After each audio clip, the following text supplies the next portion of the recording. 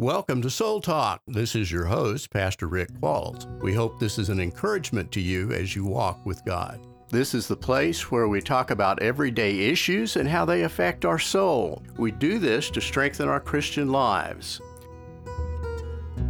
Hi, this is Pastor Rick with Soul Talk. We're glad to have you listening this morning. We're excited that today is the day that we honor Dr. Martin Luther King. And so we want to do a brief show about him.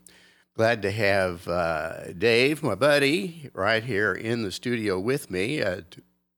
We're going to be doing some conversation today. So, hello, sir. Hey, how you doing? I'm doing great. I'm glad to be here. Well, I'm glad to be here too. Yeah. I thought we might start today by just talking about some of the facts about Dr. King. Did you know that was not, that his name was not Martin when he was born? No, I didn't. But it was Michael. Oh. Michael.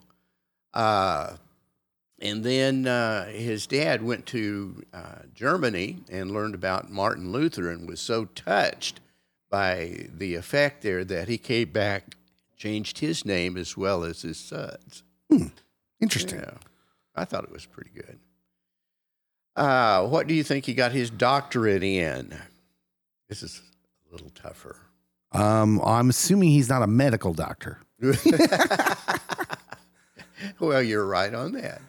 He got it in systematic theology of all things. Yeah. To do. That's probably the hardest area of it's not theology. Surprising, though. No, it's really not. If you understand him, yeah. Yes, he got his PhD degree in 1955. The title was A Comparison of the Conceptions of God and the Thinking of Paul Tillich and Henry Wyman. And it's like fascinating reading.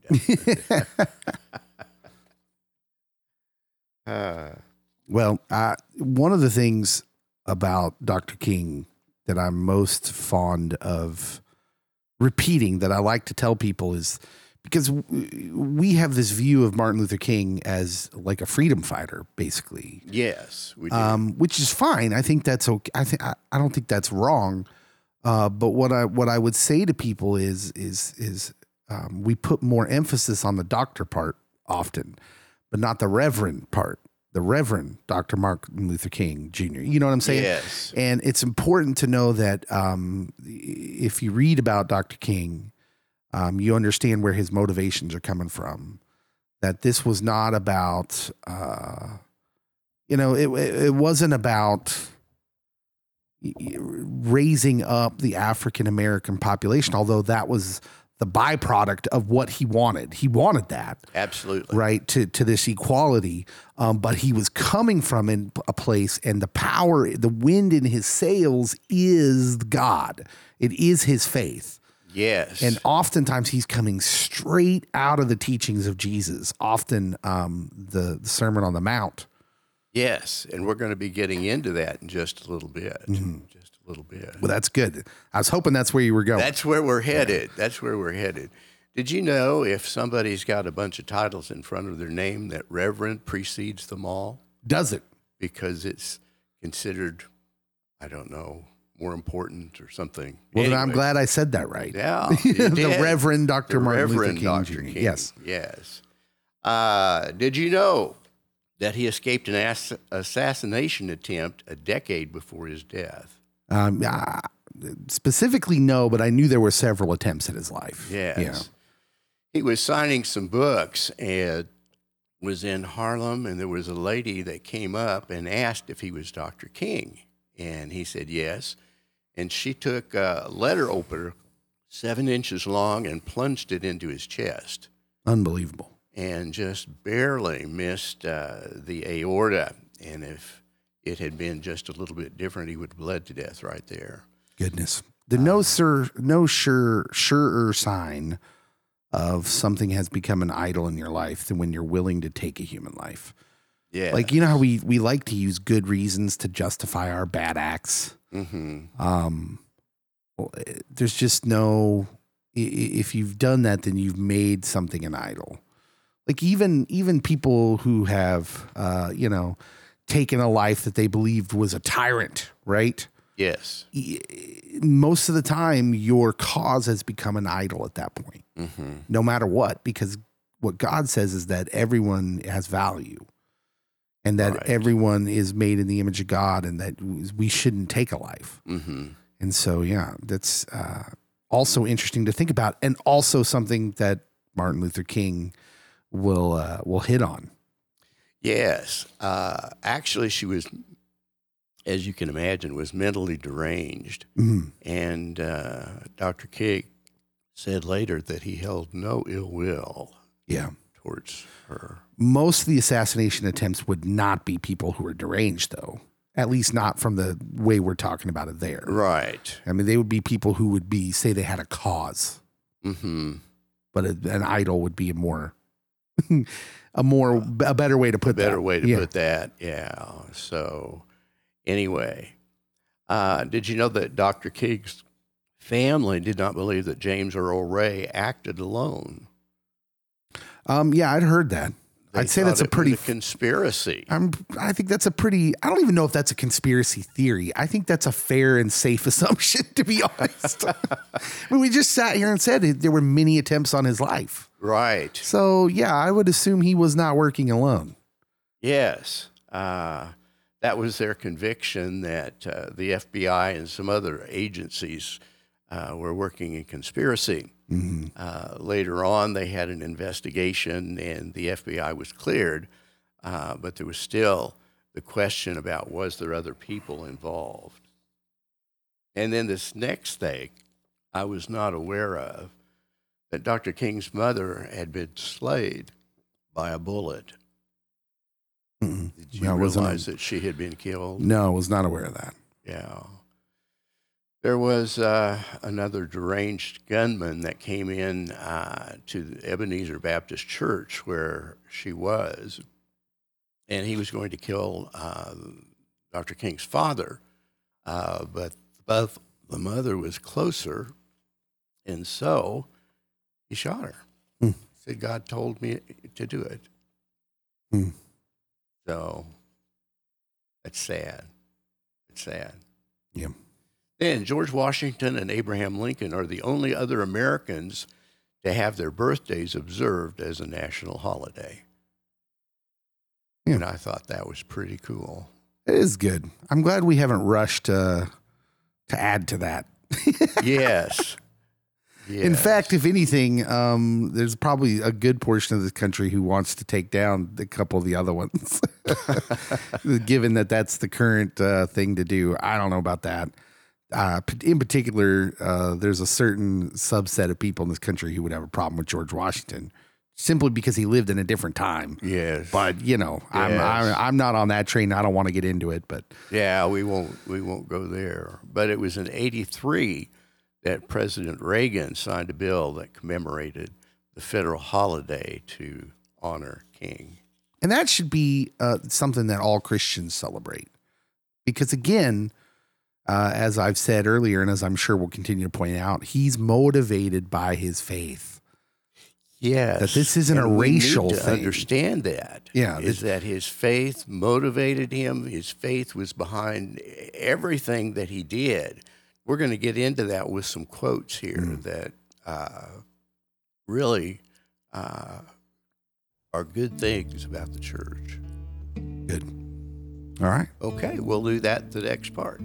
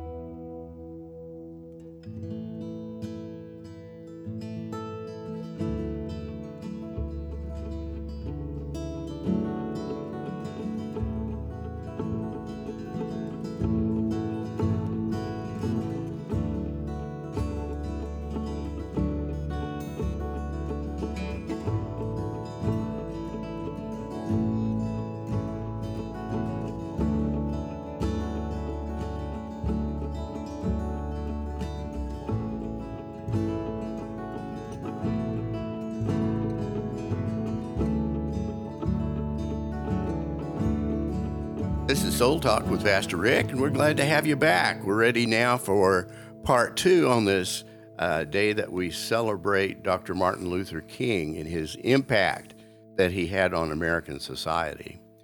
He had some number of great quotes about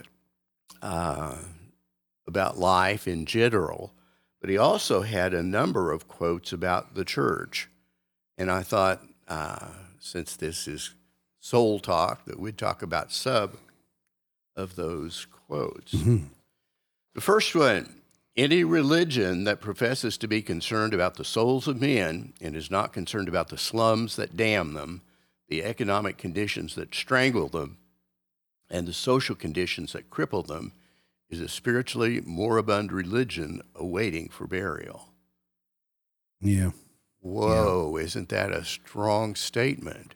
And I think, the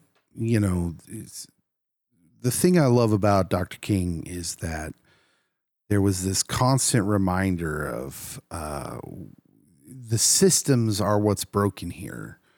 When he could have vilified the people. He could have blamed people. Right. Yes. But he understands, because he's a Christian and he's a believer and a good interpreter of the word. He understands that we live in a broken world.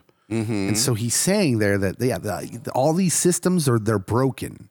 They can't, but like we're always, even today, this country is on fire half the time because we want an equal system. And I think what Dr. King would say is there can be no equal system. There can only be equal loving people, right? Yes. And we're influenced by the system. That's the problem. Is that and if times are good for some people, then we tend to not recognize the flaws in the system. Whereas if you're one of the people who the system kind of short shrifts, then you're aware. Very well aware of what's going on. And the solution to that, of course, is to listen. Yes. When our brothers and sisters have things they want to tell you about the system. Yes. Yeah.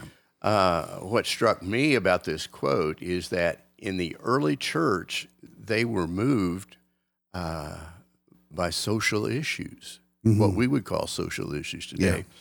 I was reading in a book was entitled "What the Early Christians Said About Themselves," and I learned that in the earliest churches that they didn't have an altar. They had a place where they gathered foods and funds and put it all together in order to help those that are poor. Yeah. And they gave not only to those who were part of the congregation, but they helped the poor of the Romans too, people that were persecuting them. Yeah. And I was really touched by that. And I think Dr. King hit that right on the head there. Mm-hmm. And correct me if I'm wrong, but isn't like the entire first letter to the church in Corinth kind of about those issues that they're segregating each other? Yes, exactly. Isn't that what that's about? Yeah. Exactly. And so like, I think that helps too, is like, hey, this is the struggle. It's not just for our times. I think a lot of young people would benefit in hearing this, because I think a lot of young people today, especially the ones involved like in the Black Lives Matter movement, and they tend to look at the past and see just devils, right? Yes. And they don't understand that, this has always been the struggle for mm-hmm. us. And we can yell and scream and fight the power all we want, but that's not going to be what solves anything. It's going to be love at the end of the day. At the end it's of the day, only thing that will work. Love, yes. And that's what the early church was all about. It was loving in action. Mm-hmm. And that's what changed things and made the church later on the national religion. Okay. Our scientific power has outrun our spiritual power, Dr. King said. We have guided missiles and misguided men. Mm. Oh, I like that one. Yeah. I like that one. Yeah, here's the thing is you hear this a lot about good countries, bad countries. It's like, yeah, your honorable foreign policy is only as honorable as the people enacting it, right? Yes. And I think that's kind of what he's saying there. He was a lot of people don't know this about Dr. King, but really anti-nuclear weapon. Yes. Big deal to him. He was very much against the Vietnam War. Mm-hmm. I'm not sure people realize that. That's a later quote that we'll look at. But I was thinking that one of the reasons we've got misguided people is that in the church we've forgotten how to listen. We've forgotten how to listen to each other. We've forgotten how to listen in church. Mm-hmm. We can't really listen very well when it comes to the sermon. We get distracted. And I think distractions is another major problem that we have that really misguides us. And then finally, I think that we worship our preferences. Mm-hmm. And with those three things, it takes us away from the essence of what Christianity is about. Yeah. I think Dr. King was especially good at that. It would have been so easy, especially once he started to get known and lifted up as a leader in this cause. Is from the moment he started to be the leader of the civil rights movement, mm-hmm. and not the Reverend Dr. Martin Luther King. You know what I'm saying? Like, there was that moment that probably happened in his life where the news and the media pick it up and all of a sudden he's the leader of a movement. It would have been so easy to lose the God part. Yeah, it would have been so easy to lose that. And we see that. Like, I think everyone can identify with that and understand that. But he does such a great job of keeping it grounded, I guess would be a good way to say it, but grounded in God, mm-hmm. which is not grounded at all. But one of the things I would offer for people today, if they're listening to the quotes, and you're going to see a lot of quotes today, this is what you're going to hear, a lot of quotes and read, mm-hmm. a lot of quotes from Martin Luther King Jr. Go read an entire either sermon or talk he gave. Don't just be satisfied with the quotes, because it will change the way you see him and change the way you understand him. My recommendations would be either the letter from a Birmingham jail. Mm-hmm. It would take you about half an hour to read it, 30, 40 minutes probably. It's long, but you should go out there and read it, or listen if you YouTube search MLK or Martin Luther King, and then Love Your Enemies. He did a sermon about loving your enemies, and it's wonderful. And everybody, it just take in the full body of something he was talking about, mm-hmm. not just the quotes. Not just the quotes, mm-hmm. right. I think that's excellent. But I didn't think I could preach one of his sermons. No. That's you got to go read it and take it in yourself, right? It. Yeah, you got to read it. Yeah. Okay, here's another one. We need to pledge ourselves anew to the cause of Christ. We have to capture the spirit of the early church. Wherever the early Christians went, they made a triumphant witness for Christ. Whether on village streets or city jails, they daringly proclaimed the good news of the gospel. Mm. And I was thinking about the early church and how they were willing to take on suffering.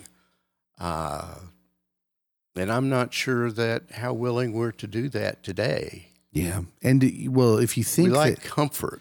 Yeah. And if you consider that he's probably talking to mostly African Americans in that context. Yes. Uh-huh. People who at that time are far less comfortable than you and me, mm-hmm. in most ways. And so the early church is a concept that even that all races of Christians should really get behind and understand. And it's hard. It's because we are super comfortable. Yes. But they threw away comfort, the want for comfort. They didn't need it. That's the secret. It's not that they threw it away. It's that they didn't need it. They had their comfort coming from somewhere else. Comfort from God. Yeah. Exactly. Okay, well, we'll come back for part 3 in just a moment.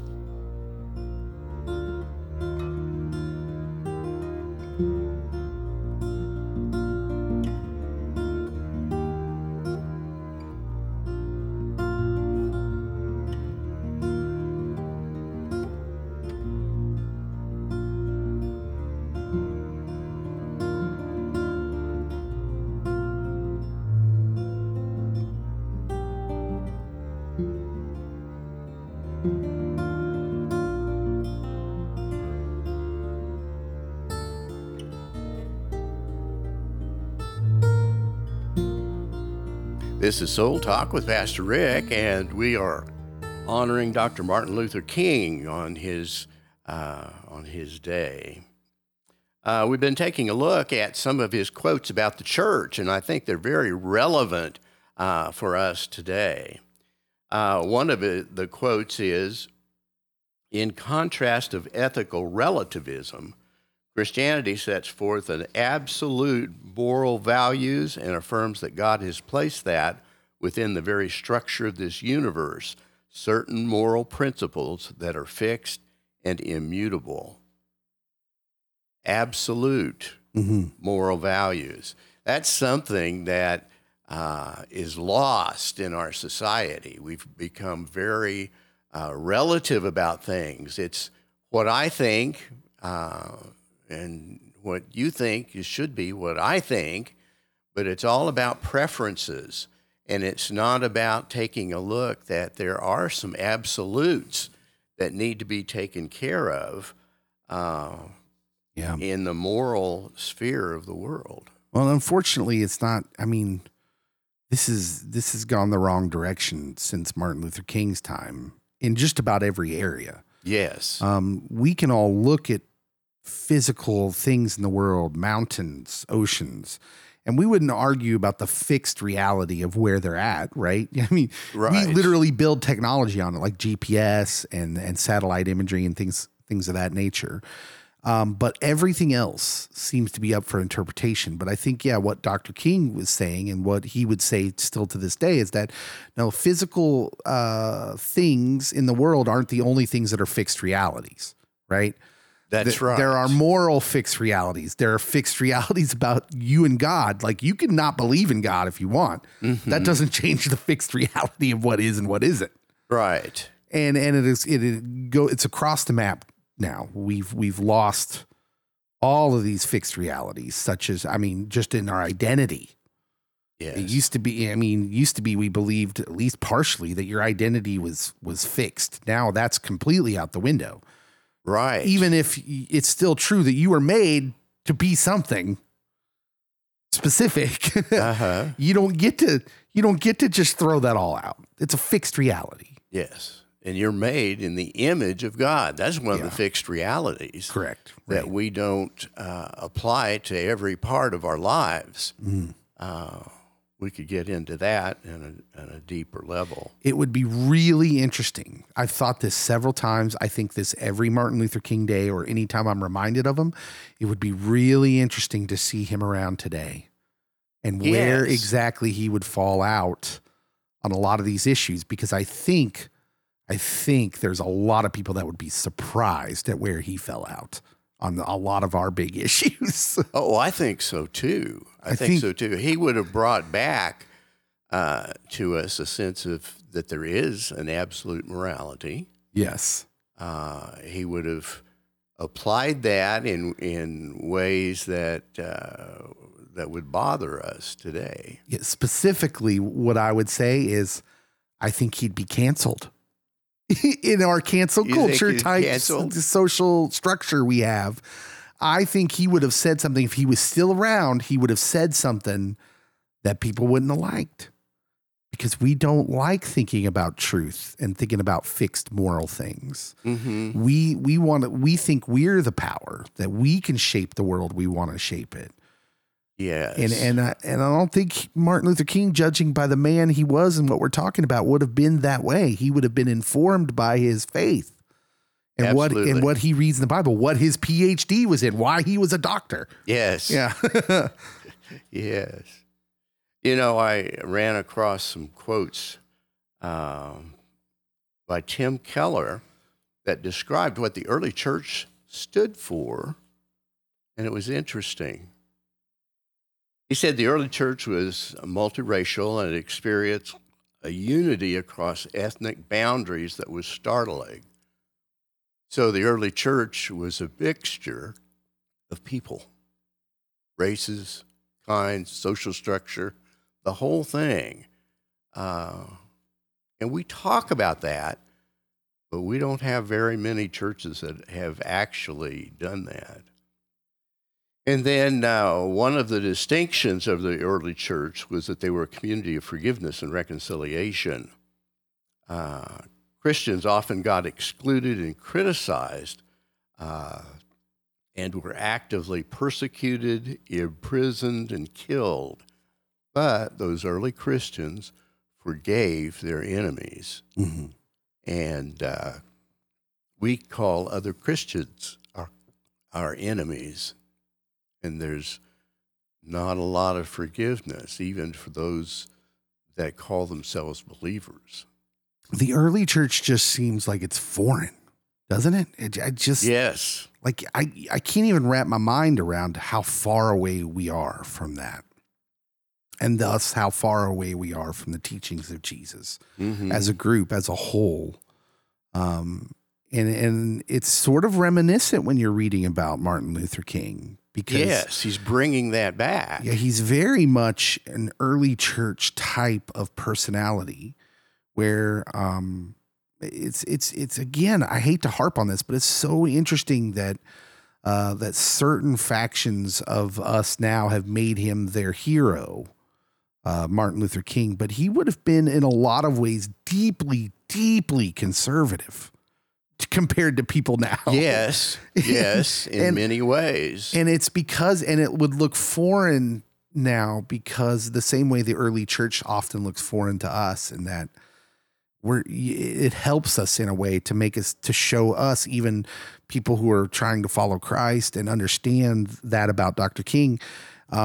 It's a good barometer for us because we see how far away we actually are from really following Christ. And that was one of the things that he said, is that the church should not be a thermometer, but a barometer. Yeah. And we should be setting the tone for the culture around us. Yeah, that's good. And that's what the early church did. There were a couple of other things that that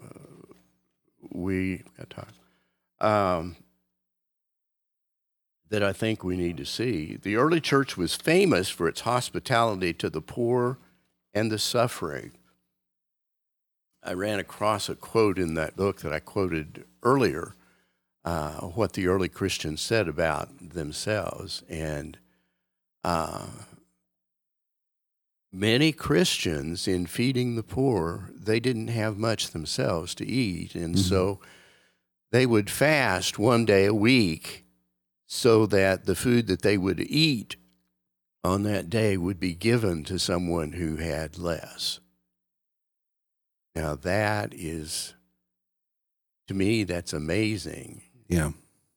We don't put ourselves out and we're not inconvenienced for the poor. Well, you have to have the confidence of someone reaching into a basket. Yes. Of which you know the contents are limited. Yes. And yet you keep reaching into this basket and handing out food.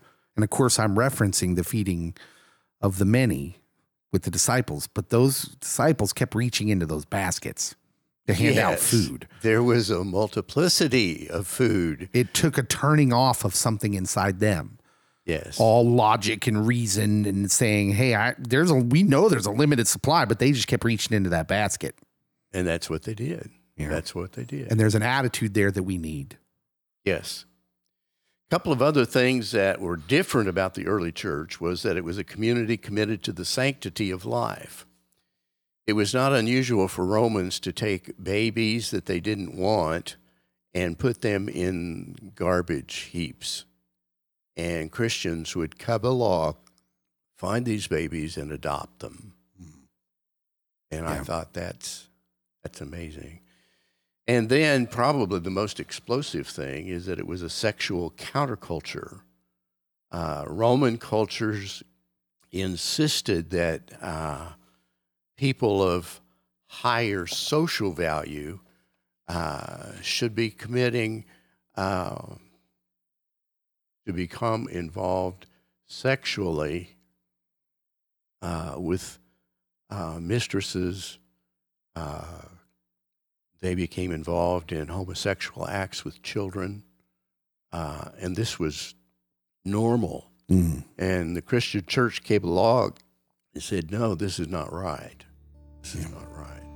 We're going to have to come back. We'll wrap this up in the next segment, okay? Okay, sounds All right. great. Thanks.